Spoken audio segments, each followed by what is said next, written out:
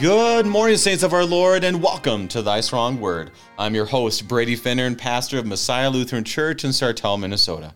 Thank you for tuning us in this morning on Worldwide KFUO. Christ for you, anytime, anywhere.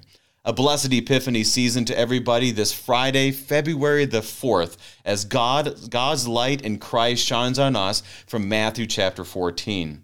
The verses we had right before this were not a real light, joyous time as we hear about John the Baptist, the one who called people to repentance and also pointed away from himself to the Lamb of God who takes away the sins of the world. It was actually kind of a tough text to study, but today it brings us back to Sunday school as we see Jesus feeds the 5,000.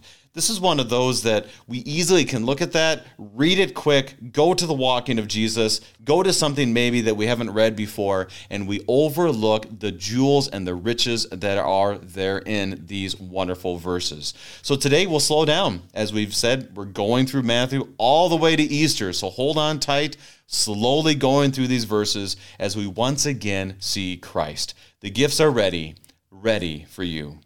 Thank you to our friends at Lutheran Heritage Foundation for your support of Thy Strong Word.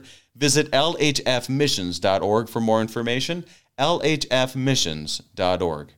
Joining us to be strengthened by God's Word this morning, we welcome back Pastor Bob Hiller of Community Lutheran Church in Escondido and San Marcos, California. Pastor Hiller, welcome back to Thy Strong Word. Thanks for having me back, Brady. Yeah, this is probably, we're pretty close to the last time we've been on. So I don't know if I need to ask this, but anything new for you, your family, and the saints at Community Lutheran? No, we're just, since last week when I was on, everything pretty much has been the same. Last time. I do want to, if I can plug something, a project I'm involved with, if that's okay. Please do. By you. I got a couple irons in the fire right now, but one of them is if anybody on the station listens to the White Horse Inn, which I believe is actually on KFUO on Saturdays, Saturday mornings, if I'm not mistaken. I'm going to be joining that cast and working with those gentlemen over there at the White Horse Inn, and so I encourage everybody to give that a listen. I think pretty soon we're going to start airing a few episodes where we work through the book of Hebrews. So that might be a lot of fun for your listeners to check out. So I just thought I'd plug that and also let folks know that if they got a pastor out there who needs some help with preaching, or if you are a pastor who's looking for some help with preaching, please check out Craft of Preaching at 1517.org. That's a project I'm involved with there, and we got a lot of great preaching resources for your listeners over there. So if I could just do some shameless plugs, I appreciate that. And you did it well. I'll say this, White Horse Inn is on KFUO Saturdays from 11 to noon, if my sources are correct. If there's anybody out there that's like, yeah, that's not right, let me know. But as far as what I'm reading here, it says White Horse Inn is from 11 until noon. And I speak quite often on this program about how KFUO, what used to be the Bible study, was a very formative time for me when I was during seminary. And also another one of those was White Horse Inn, which I believe at that time when Pastor Hiller and I were in seminary, it was on Saturday nights, if I remember correctly. Yeah, I think that's right. White Horse Inn was in, and it was very formative to me because my wife and I were janitors at Concordia Lutheran Church in Maplewood, Missouri, and I would turn on KFUO and White Horse Inn would be on, which has been a Lutheran guy, a Reformed guy, I believe evangelical guy. It was at that time. It was two Reformed guys, a Reformed Baptist guy, and Lutheran. Gotcha. So that was very formative to be able to iron sharpen iron and make sure we're distinct in our theology at the same time, thanking God for where we're united. So yes, that is a very important thing that is also on KFUO. So Pastor, as we are here to be in the Word of God, as we search the Scriptures this morning, can you begin our time in prayer? Let's pray. Almighty God, we give you thanks once again for the gift of your word, wherein we see your Son, Jesus Christ, who has come to live and die and rise for our salvation. Lord, as we study this word today, we pray that you would grant us your Holy Spirit so that we would hear the word in faith and we would learn to trust it. In Jesus' name, amen. Amen. If you have any questions concerning our study this morning on Matthew chapter 14, send us an email, kfuo@kfuo.org. Pastor, when we look at this text, what I'm going to do is just read the true story again. I'm gonna say this. When I went to camp as a kid, Lutheran Island Camp here in Minnesota, I remember we read a portion of the Bible. One of them was David and Goliath. And then I think the next day, it was Jesus feeds the 5,000. And I don't know the purpose of how those were connected. Doesn't matter. But I do remember asking this question, and I have referenced this before in the program, is we read it and like, oh, that's really interesting. I was in 5th grade. And I remember I asked my counselor, I said, did that really happen? And they kind of knew who I was. Like, isn't he a pastor's kid? What's up with this kid, you know? And and he said, yeah, the whole Bible is true. Like, oh, really? It all happened? Yeah. Like, wow. Oh, boy. So it's just it's a reminder for us when we read this, it is truth. It did happen. And it is something that, therefore, shows us Christ and his grace then and shows Christ and his grace today. So may that be our filter this morning. Pastor, you probably were more enlightened in 5th grade than I was. What do you think? No, I was what you would call a raging liberal Bible scholar, in which I thought that in this story, Jesus had hidden bread and fish under a rock. What's fascinating about that is when you read some of the old liberal Bible scholarship, this is one of those things they just don't know what to do with. So they used to have like standards trying to figure out which parts were historically accurate and which parts weren't, obviously coming from a place of unbelief. Right. And one of the standards by which they would say this is very likely it happened is if does the account occur in all 4 Gospels?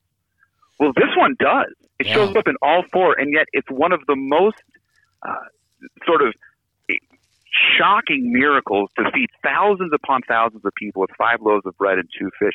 It boggles the mind. And so they would say what I just referenced there. They would say, well, yeah, the account happened, but it was only because they had a cave in the back with like a refrigerator. Right. Refrigerator, but a storage of fish and bread that they were able to feed the people with. Like, they could not let Jesus perform a miracle. They just couldn't let it happen.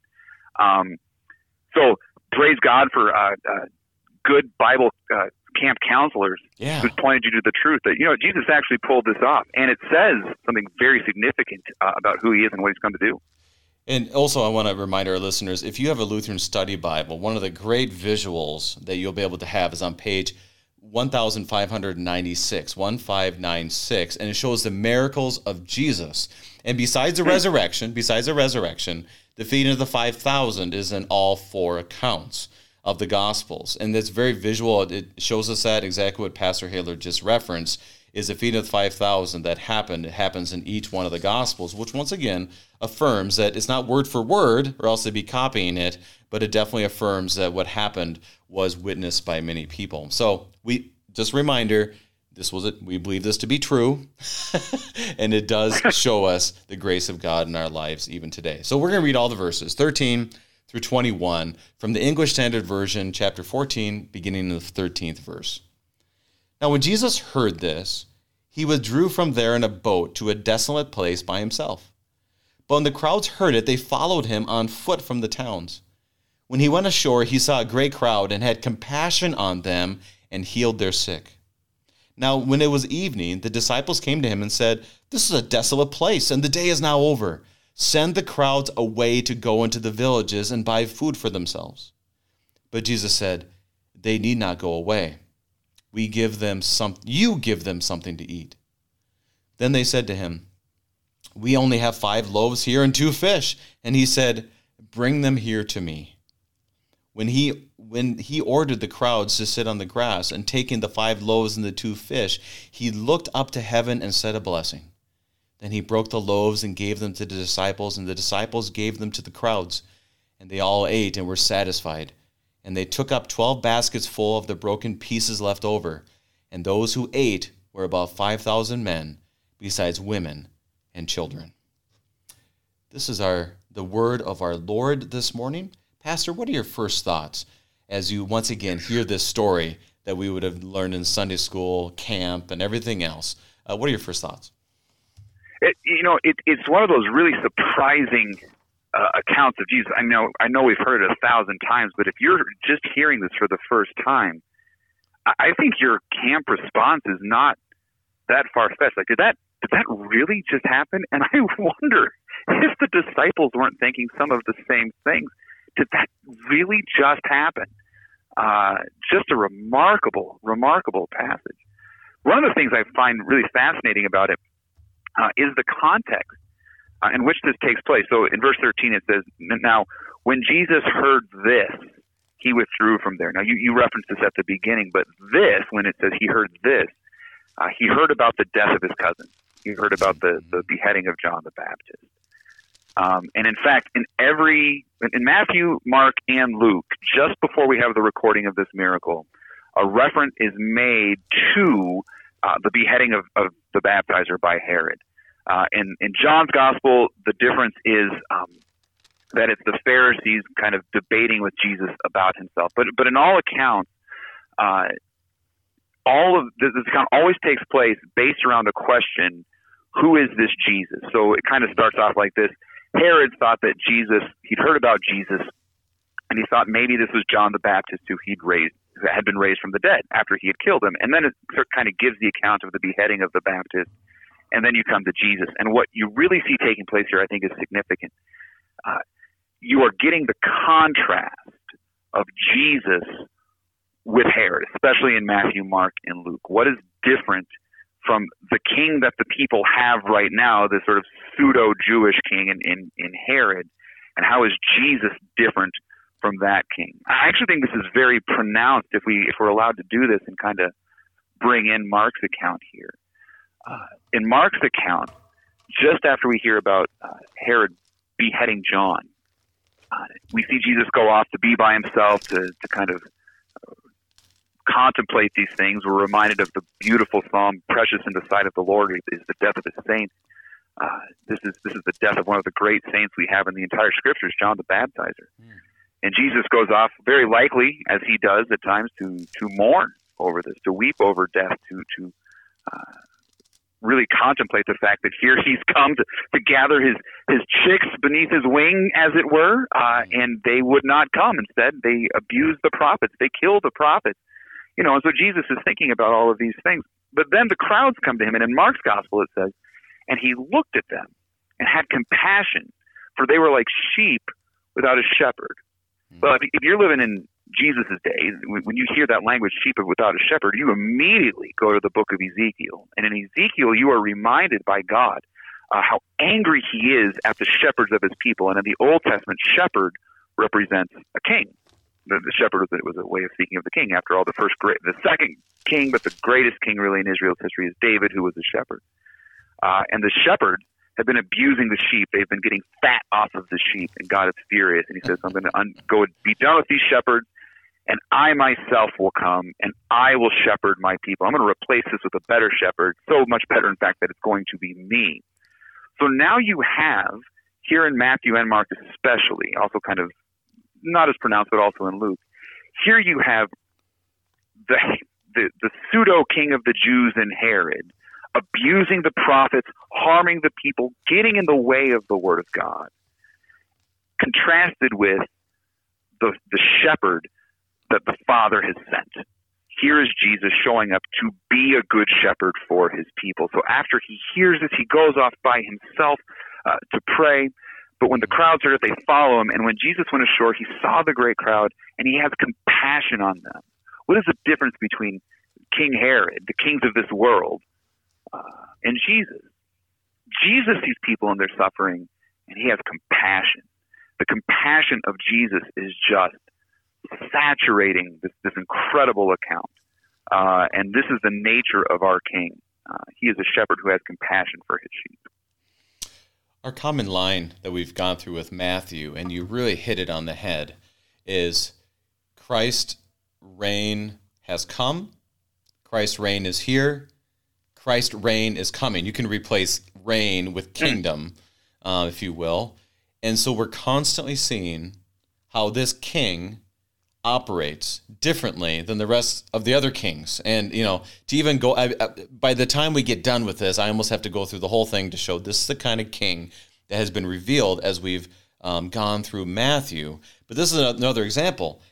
Chapter 14, we see King Herod, that basically he makes a horrible promise. I mean, he doesn't promise to seek and to save the lost. No, he makes a promise that whatever you want, I'll give to you. And all of a sudden, we're going to be John the Baptist. And he's like, oh, shoot, I don't want to look like a fool. Therefore, I'll do it. I mean, just think about the line of reasoning. What a horrible, if he's going to change his mind for that one, what kind of king is he? Like you said, kind of not a real king. And here, and reminder, the Mark account for our listeners is Mark 6:30 through 44. The reference that Pastor Hiller had of Ezekiel is a famous passage about shepherds in Ezekiel 34. I'm assuming that's what you're referencing, Pastor? Yes, that's right. That's the one, yes. Yes. That they're feeding themselves and not feeding the sheep. And so you see that all lay out beautifully, that ding, ding, ding, ding. Not only is he a shepherd, but he is, like you said, they connected that to the king. And now we see this king that the Magi came to worship. We see him at work better than any king that they would have worshipped at that time. So and this is exciting stuff. Pastor, anything else before we really go slowly through the text? Yeah, and then, so this is a great point. And you think about this, too. When I talked to you last week, we were talking about the parables, and the parables are demonstrating sort of the response that the people are having to the present and active reign of God in their midst. But when you look to Jesus himself, you look at the crowd, but when you just look at Christ, this is the nature of his reign. It is one of compassion. Even in the midst of his word being assaulted, he continues to have compassion on his people. And I don't think we can overemphasize that compassionate nature of our Lord enough. And especially when we realize how much, because we can look at kings all day or leaders and say, well, they're not very compassionate. But if we really do any soul searching, the lack of compassion that we tend to have with people. And that's why this true story in Scripture reminds us that if we're gonna start becoming compassion inspectors, then we're all gonna fail. Which is why we need to read this and to see the compassion our Lord had on them and what he has on us. So I'm ready to dig in, Pastor. Are you ready? Yeah, let's do it. All right, verses 13 and 14. Now when Jesus heard this, as Pastor referenced, about John the Baptist, he withdrew from there in a boat to a desolate place by himself. But when the crowds heard it, they followed him on foot from the towns. When he went ashore, he saw a great crowd, and he had compassion on them and healed their sick. Now, Pastor, verse 13, I want to make sure we at least address it. You did mention it before, that he goes to be by himself to a desolate place. Any reflections on that? We hear a little more in Mark 6, but any reflections? Because I think that's important to lay out before we get to the rest of our text. Any thoughts? Yeah, I don't know how much we can read into this. One of the things that we're going to talk about in a moment when we talk about the compassion that the Lord has, there you get sort of the internal feelings of the Lord Jesus. It's hard to say, like he goes off by himself after hearing about John, exactly what he's feeling, but I think we can make some assumptions. I mean, this is his cousin, right?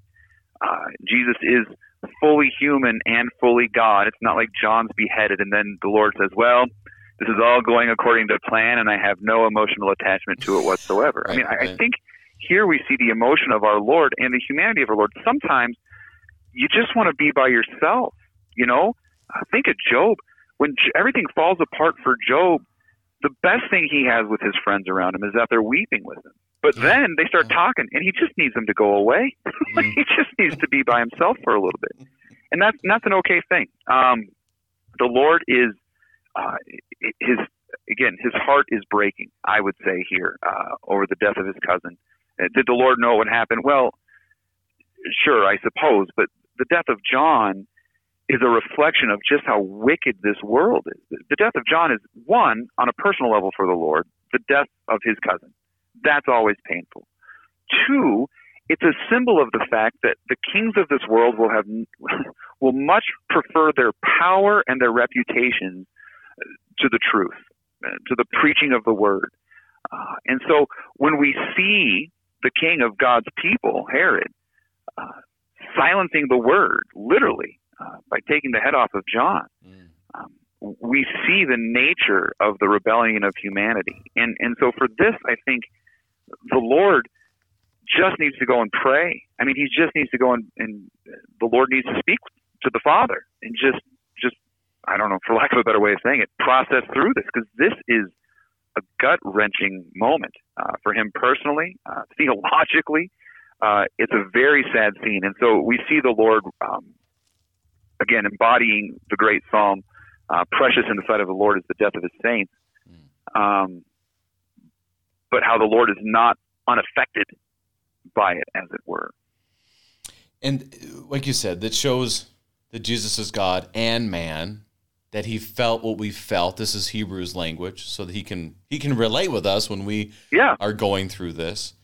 We see this in John. We can hear of Lazarus dying. Jesus wept. So he definitely was not one who was on the side, like you said, I have no emotional attachment. I love that. Like, well, obviously that's not true.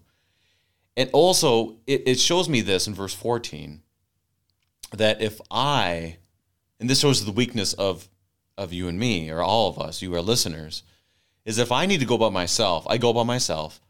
And if I have a group of people show up, the last thing I have on them is compassion. Yeah, that's exactly right. It's like, This is a straight text about his divinity, because none of us are going to have that feeling. No, that's great. Yeah. So it is a wonderful reality of that, and we've had a lot of literature, a lot of our theology of mercy literature that has come through the LCMS over the last 2 decades, really, about this word compassion. And splachna is kind of that Greek word that just shows us that this is a feeling deep within our guts. So, Pastor, any thoughts on that? We've had a lot of talk about that over the years, but it's a very important understanding of our Lord being compassionate. Any thoughts you have? Yeah, I'm stealing some of this from our dear Dr. Jeffrey Gibbs and his marvelous commentary on the Gospel of Matthew. And much of what I'll say today, I'm sure I'm taking from that. But he points out that it is a rare instance where we actually have insight into the emotional life of Jesus, or probably better said, the inner life of Jesus. Generally, his character is demonstrated by his deeds, by what he does. So, for example, in this text, let's say we remove the line about his compassion.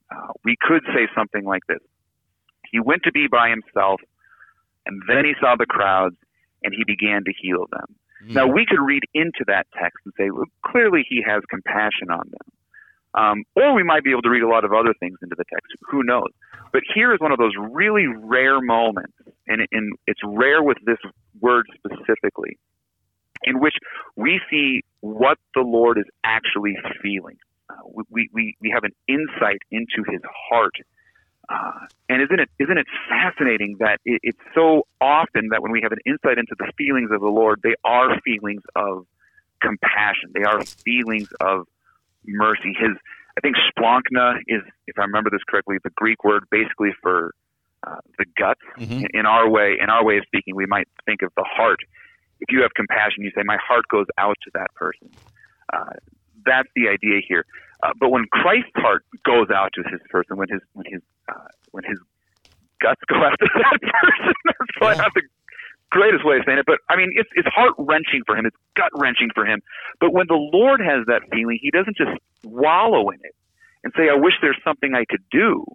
This is the Lord of heaven and earth, by whom and for whom and through whom all things were made. And so, in his compassion, he looks at the very people he loves and the need that they have, and he does for them what a good king should do for his people. He provides, he gives, he heals them. They come to him with all kinds of diseases, the text says, and he is so sick of the effects of sin on the creation. He just undoes them. He heals these people. He sets them free. And what a great picture we have here, actually, of the resurrection of the dead. And that feeling that you and I have, when we're facing disease, and you know, as a pastor, you have people who are in the hospital with cancer. COVID has just been a nightmare for everybody, as it obviously goes without saying, any number of diseases. And we sit there and we go, boy, I hate this thing. I wish it would just go away. And then I'm sure we have all of our little pious, well, the Lord gives and he takes away, and we take this from the Lord, and that's all well and good, and there's some truth to it. But at the end of the day, we want it to be gone. We want it to be done. And nobody wants that more than the Lord. And that's why he's shown up, to have compassion, to promise us the resurrection of the dead and the life of the world to come, to promise us that day when there is no more death or sorrow or pain or suffering. Now, we've got to go through the cross to get there. But weeping tarries for the night, and joy does come in the morning. And so though we see the death of John, and we see the silencing of the Word of God, none of this prevents Christ from being faithful to his saints. None of it stops him from showing compassion and having mercy.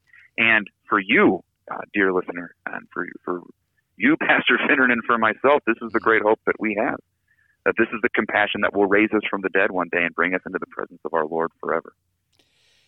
In many ways, or in direct looking at Scripture way, you go to Micah chapter 7, and this was a great insight I read recently about how this is a fulfillment of what was prophesied in Micah chapter 7. Wait for God, the God of salvation. And it says, verse 18 and 19 of Micah chapter 7, who is a God like you, pardoning iniquity and passing over transgression for the remnant of his inheritance? He does not retain his anger forever, but he delights in steadfast love. And says this, he will again have compassion on us, and he will tread our iniquities underfoot. He will cast all our sins into the depths of the sea. It's wonderful language that there had to have been someone that when they read this text for sure, maybe Matthew, when he's writing this text by the power of the Holy Spirit, is like, holy cow, it's coming true.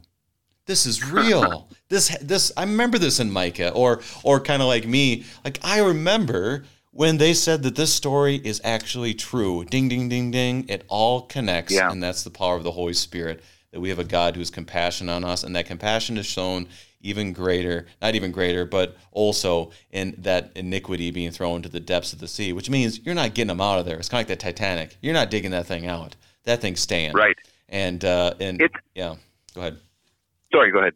No, I know you go with your thought, and then we'll go to a break. What do you got?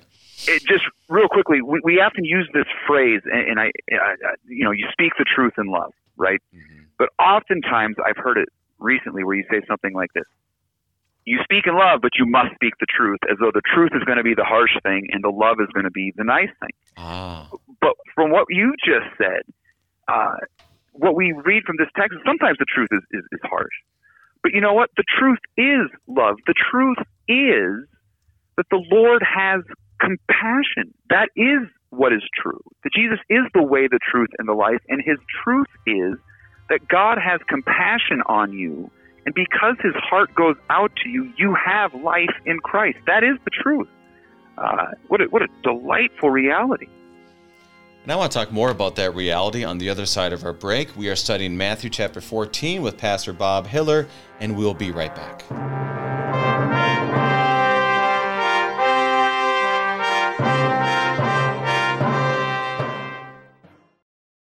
This is the voice of a mother in the faraway country of Georgia, reading to her 6-month-old son about Jesus from a Bible storybook written in the Georgian language. The child's Bible was given to her by the Lutheran Heritage Foundation, and the Holy Spirit is working powerfully through your support of LHF to make events like these happen every day. Help another family learn of the Savior. Learn how at lhfmissions.org.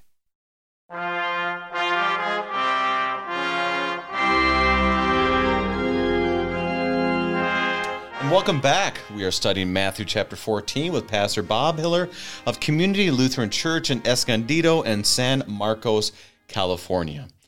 Pastor, you just got done saying so beautifully is that this is a compassionate God is what we want. I mean, this is the truth that people are going to be like, whoa. This is where the scandal really of forgiveness becomes very real for us. And this compassion points us to, wow, this is what was promised, and it is here now. And for us, we look back and go, not only was it there, but this is still true today. So verse 13 and 14, we haven't gotten to the feeding yet. Right. So what are your thoughts on 13:14 as that really sets the stage for the rest? Any last thoughts before we move on? Yeah, no, this is great. So this now sets the stage for us, and we see that Jesus is so compassionate. I guess we could say his compassion is as full as the day is long, because he's been doing this all day long for these people. He shows up on the shore and he just starts healing, and now what we'll see is it's getting close to night, and these people need a place to go. They need a place to eat. And Jesus has been so busy. Apparently, he's just been so busy having compassion, he hasn't paid any attention to the clock. So his disciples have to call his attention to it. Oh, that's a great segue. I got to figure out how to put that down. He's so full of compassion that he isn't keeping track of time. That's very good. Okay, yeah, verses 15 and 16. Now, when it was evening, the disciples came to him and said, "This is a desolate place, and the day is now over. Send the crowds away to go into the villages and buy food for themselves." But Jesus said, "They need not go away. You give them something to eat." I'm gonna use this example. When you have the road to Emmaus, that Jesus is about to keep going while those two men were going to stop. And they basically say, the day is now over. Basically, stay with us. And here, the plea of the disciples is, the day is now over, get away from us. Which I thought, get away from Jesus, if you will. And it's a stark contrast here. So what are the disciples saying, and what does Jesus say? Yeah, that's really interesting. I think here we don't want to disparage the disciples too much. In fact, I wonder if we don't see even just a hint of compassion in the disciples, just compassion with a great deal of ignorance of who they're dealing with here. As he's, healing one person after another. They're like, well, Jesus probably can't handle these guys all night, so we need to send them away. Right. But they're probably thinking to themselves, listen, it's a bit of a hike out here. We got no food. We've got no place for the people to sleep. We've got really nothing to provide for them. The kindest thing we can do for them is now send them away. Say, you know what? Day's over. Come back tomorrow. We'll open up shop early for you. Whatever we have to do. But go ahead and send them away, Jesus, because we can't take care of them throughout the night. The problem with the disciples is probably not heartlessness. They're probably, in fact, they're being quite practical here. I mean, they're being very practical here. This is the best thing we can do for them at this point in the day. The problem with the disciples is not their heartlessness, but in a sense, their faithlessness.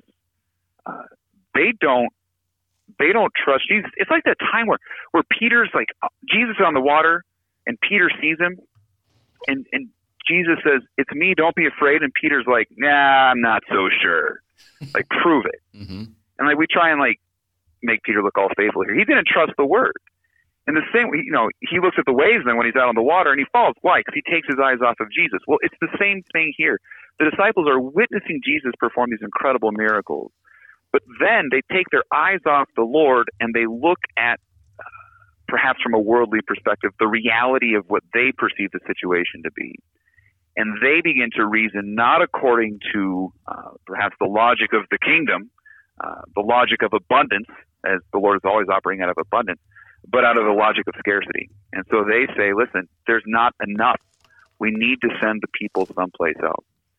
And so, again, their move is practical, but they have completely forgotten or at least discounted the one who they are speaking to. And this is where, like you said, we have to be, well, it's like Monday morning quarterback, right? I mean, you just think, oh, well, yeah. I would never have done that, and I'm the person that is very compassionate, and we kind of get that into our hearts and narcissism and so forth.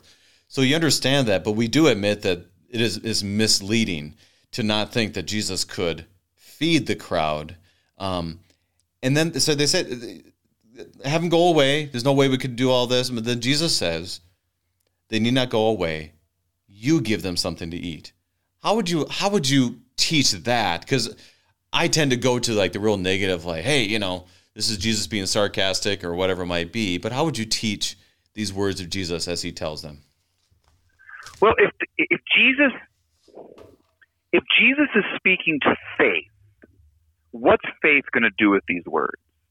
Faith is going to say, all right, the Lord said it, I'll do it, right? It's going to trust that the one who sent is reliable, and that it would say, okay, Lord, what next? But unfortunately, Jesus is his words, which faith would cling to and obey, we might say. His words here now become straight law. Do something that you can't do. Right? I mean, this is the preaching of the law. Be perfect as your heavenly Father is perfect. Yeah, I don't know if you noticed this, Lord, but I have no perfections in me. How am I supposed to accomplish such things? So instead of like with that command, trusting the one who is perfect on my behalf and clinging to him, instead I try to figure out how I'm going to pull it off. Obviously, I'm going to come up short. I'm going to be without. And so the disciples are in the same boat, so to speak. They're saying, look, you tell me to give them something to eat. I have nothing in my hands to give. We'll see shortly that they have 5 loaves of bread and 2 fish. But I always kind of read that as a joke. Like, yeah, Jesus, okay, we'll feed them all with this, right? Like, you don't know what you're saying, Jesus. We cannot do this. Your word is impossible. And if we're thinking of it in terms of the law, it is impossible. It is actually impossible for the disciples to feed 5,000 people with 5 loaves of bread and 2 fish. But they're not dealing with a God or I should say it this way, they are dealing with the God who does the impossible for the sake of his people. And so this now becomes a word, in a sense, that exposes their unbelief. It exemplifies their lack of trust, so that they're kind of dumbfounded and shocked at what Jesus says. But the command stands. Jesus isn't joking. And this is one of those things that we always have to remember with the law. When Jesus says something like, be perfect as your heavenly Father is perfect, he's not just saying, well, I already know you can't do it, so I forgive you anyways. Right. What he's saying is, no, I actually expect that of you. He actually expects the disciples to trust him enough to do this. But that's the problem with the law. For a sinner, the expectation is impossible, but because the expectation is real. And so they don't know what to do with themselves. They've got nothing left. But at least give them this credit. They do turn back to Jesus. Yeah. They do push him on it. But at this point, they're exposed for not trusting him enough. It's a call to faith. And that's, it really is that simple. Like, it's a call to faith. No, you give them something to eat. And this is where we all, it's as simple as this. We're called to faith when our child comes out of the womb. Like, oh my, now it's go time. Like, I'm now a father. And now I have, Lord, help me. And that's where God calls us to faith. This goes into vocational talk about who has God put in front of us. At the same time, he calls us to faith in that the forgiveness of sins is enough. Clearly that's pointed out here, that Jesus is going to bring this kingdom to this earth. That yes, there is brokenness here now, but there will be a time where there will not need to be 5 loaves and 2 fish. That we will be the marriage feast with the Lamb. So he's calling us to faith in these simple things, but these simple things are not something that's easy to have faith in our world, right, because of our sinfulness. So right now he's calling them to faith and calling us to faith. It is interesting that, though, when the law does this work, it demonstrates the impossibility of the command, that the work of the law then is to drive us back to Christ. And I love your illustration or your comment about when your children are born. Like, your kids are born, you learn to pray, right? And it doesn't stop right when they're born. My associate pastor, who's been on your show before, the dear and Right Reverend Matthew Canal, his son recently got his driver's license.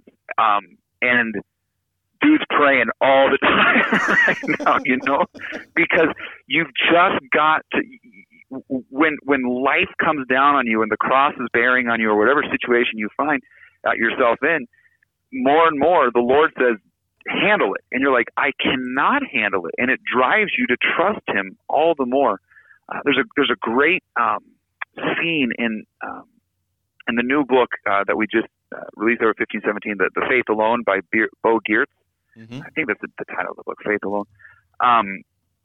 In which they're kind of talking about these people during the time of the Reformation, and there's a war going on, and it's a Scandinavian battle taking place, and you got Lutherans and Catholics and the Schwerma with the Anabaptists, all these people going around.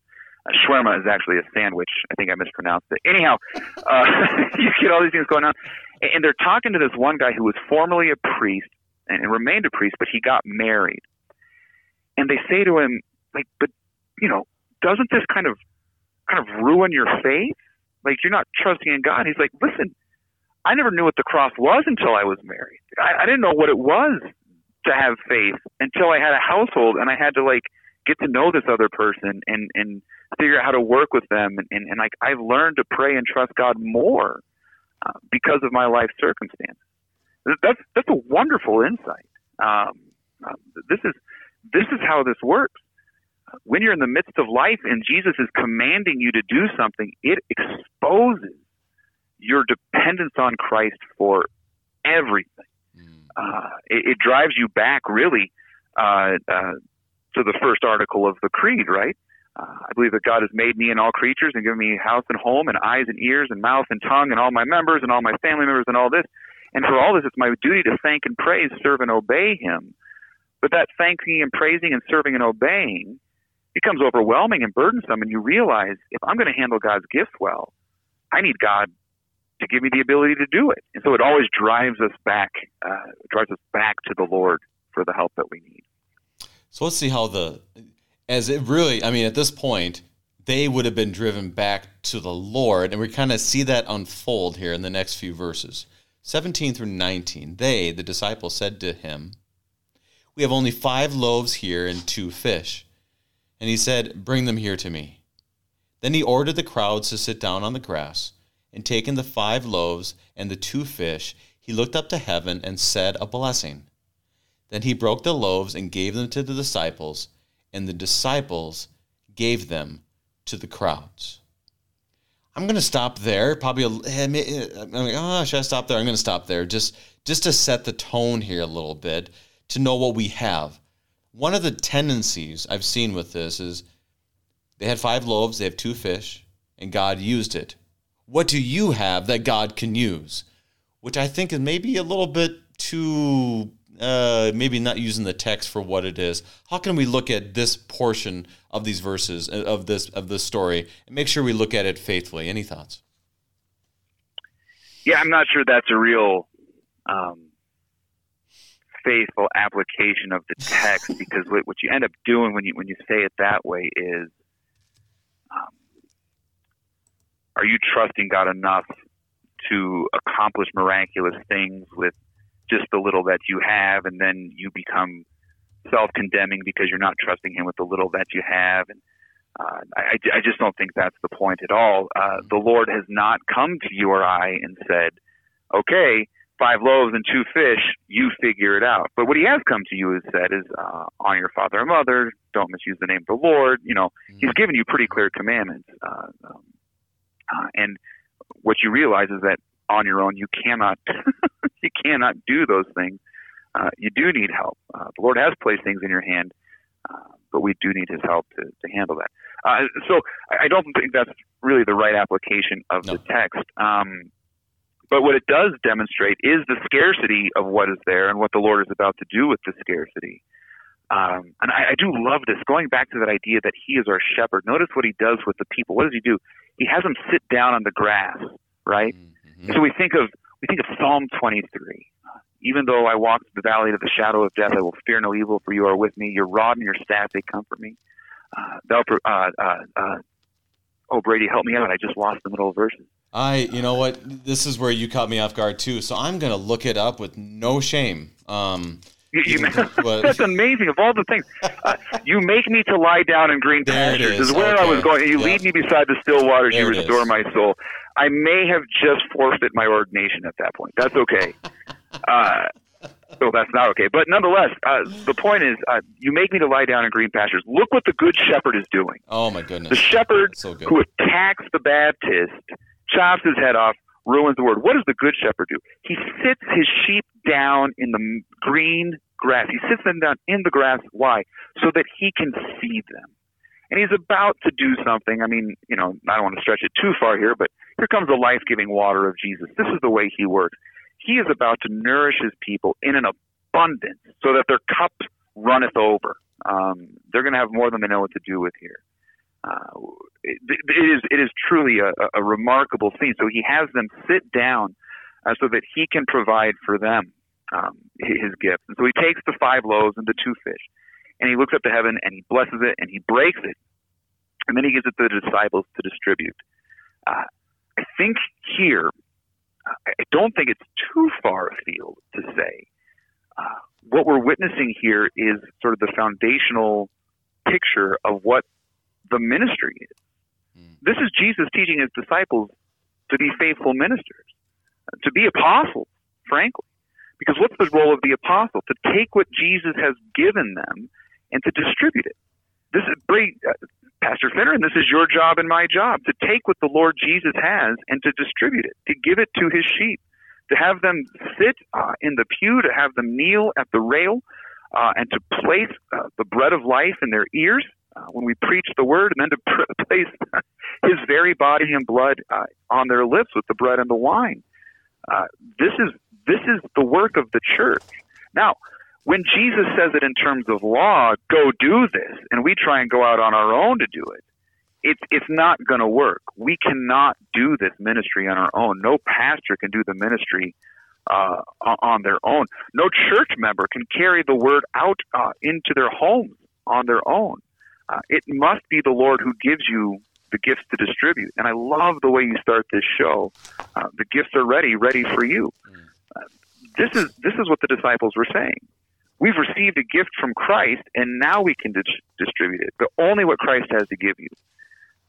And so this is our role as pastors. This is the role really of the church, is to distribute what the Lord Jesus has placed into our hands to give out. And for us, we know that that's the forgiveness of sins. We know it's the promises of life and salvation, the body and blood of the Lord to forgive us and sustain us.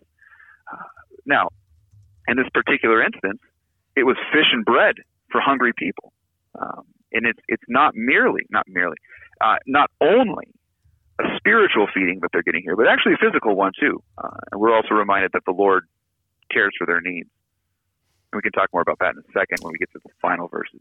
Absolutely. I love the connection to Psalm 23. That was just wonderfully done. Puts us back to that shepherd king language, as opposed to saying, go away, that we not only know that he's full of compassion, but that he is full of gifts to give to his people.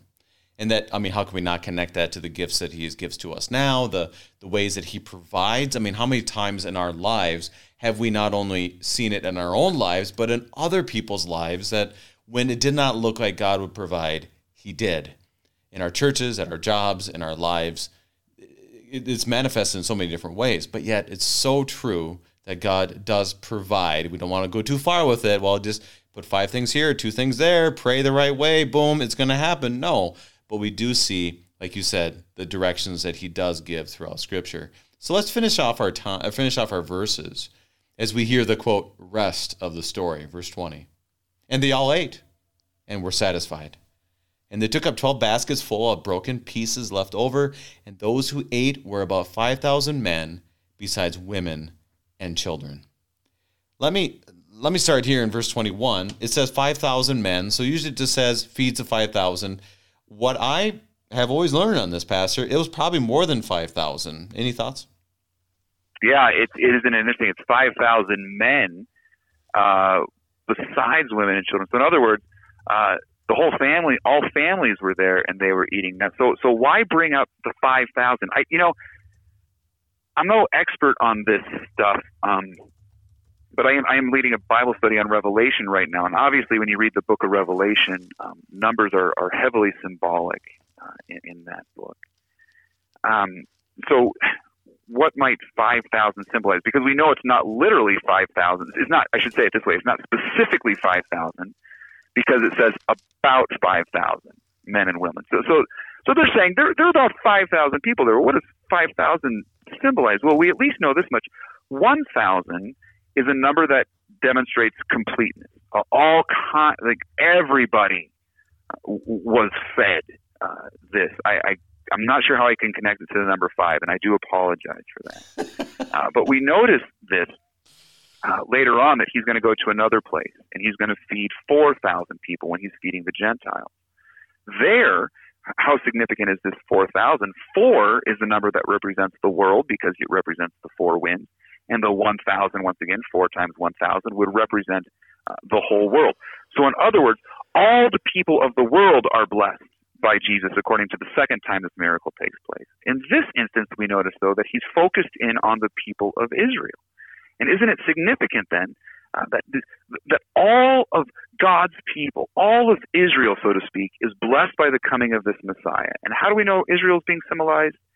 Because of the 12 baskets, right? 12 baskets represent the 12 tribes. When he feeds the Gentiles, he has 7 baskets full, the 7 baskets full left over, because 7 is the number of sort of completeness, the entirety of the whole creation.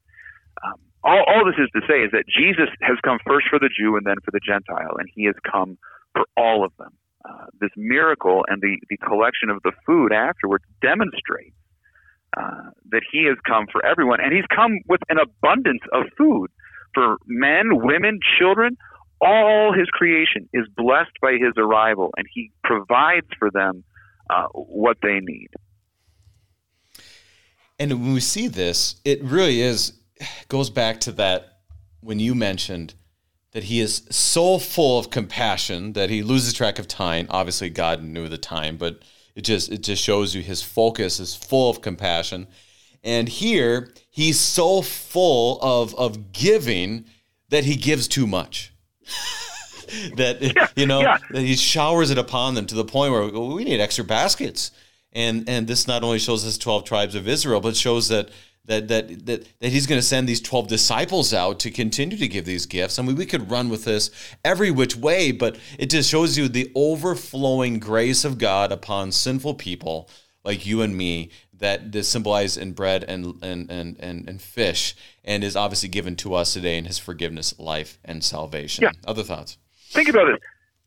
The Lord has more forgiveness than you have sins. The Lord has more forgiveness for you than you have sins against him. You can't outrun him with those. He's always going to be more compassionate than you are going to be sinful. Pastor, we have about 2 minutes left in our time. We've read this story many times. We've gone through it here. There definitely is all the highlights we have today. How would you summarize this, and why? And how would you encourage people with this great story? So we've talked a lot about the spiritual blessings that we kind of make connections with here. We're reminded of very important things of the Lord providing us with his body and blood in the supper, his overabundance of forgiveness, his compassion for his people. I also think we want to not sell short how much the Lord cares about our physical needs as well. Like, these people were hungry, and he fed them. We are reminded of God's work for his people in the wilderness, and this is another example of how Jesus is demonstrating his divinity, but he's connecting himself with the God of Israel in the book of Exodus. When they're wandering through the wilderness and God provides them with daily bread, they wake up and the bread is provided for them. This is an account that reminds us that we have a God who provides us with the daily bread that we need. And so when we wake up every morning, and we say the Lord's Prayer, praying that the Lord would give us the daily bread that we need for sustenance so that we might serve in his creation well. But then we are, of course, as we said already, reminded both of those things, and that he takes care of us physically and spiritually, and that his compassion for us in our need and in our sin is always greater than the need and the sin. So this is the nature of your God, to give you more than enough of what you need, and to have compassion on you. This is who God is, and this is why he is a great shepherd and a great Lord, because of the compassion and the mercy he has for you and for me and for all of his people. Pastor Bob Hiller of Community Lutheran Church in Escondido and San Marcos, California, bringing us God's strong word from Matthew chapter 14. Pastor Hiller, thank you for bringing us his gifts. Thank you for having me. I appreciate it.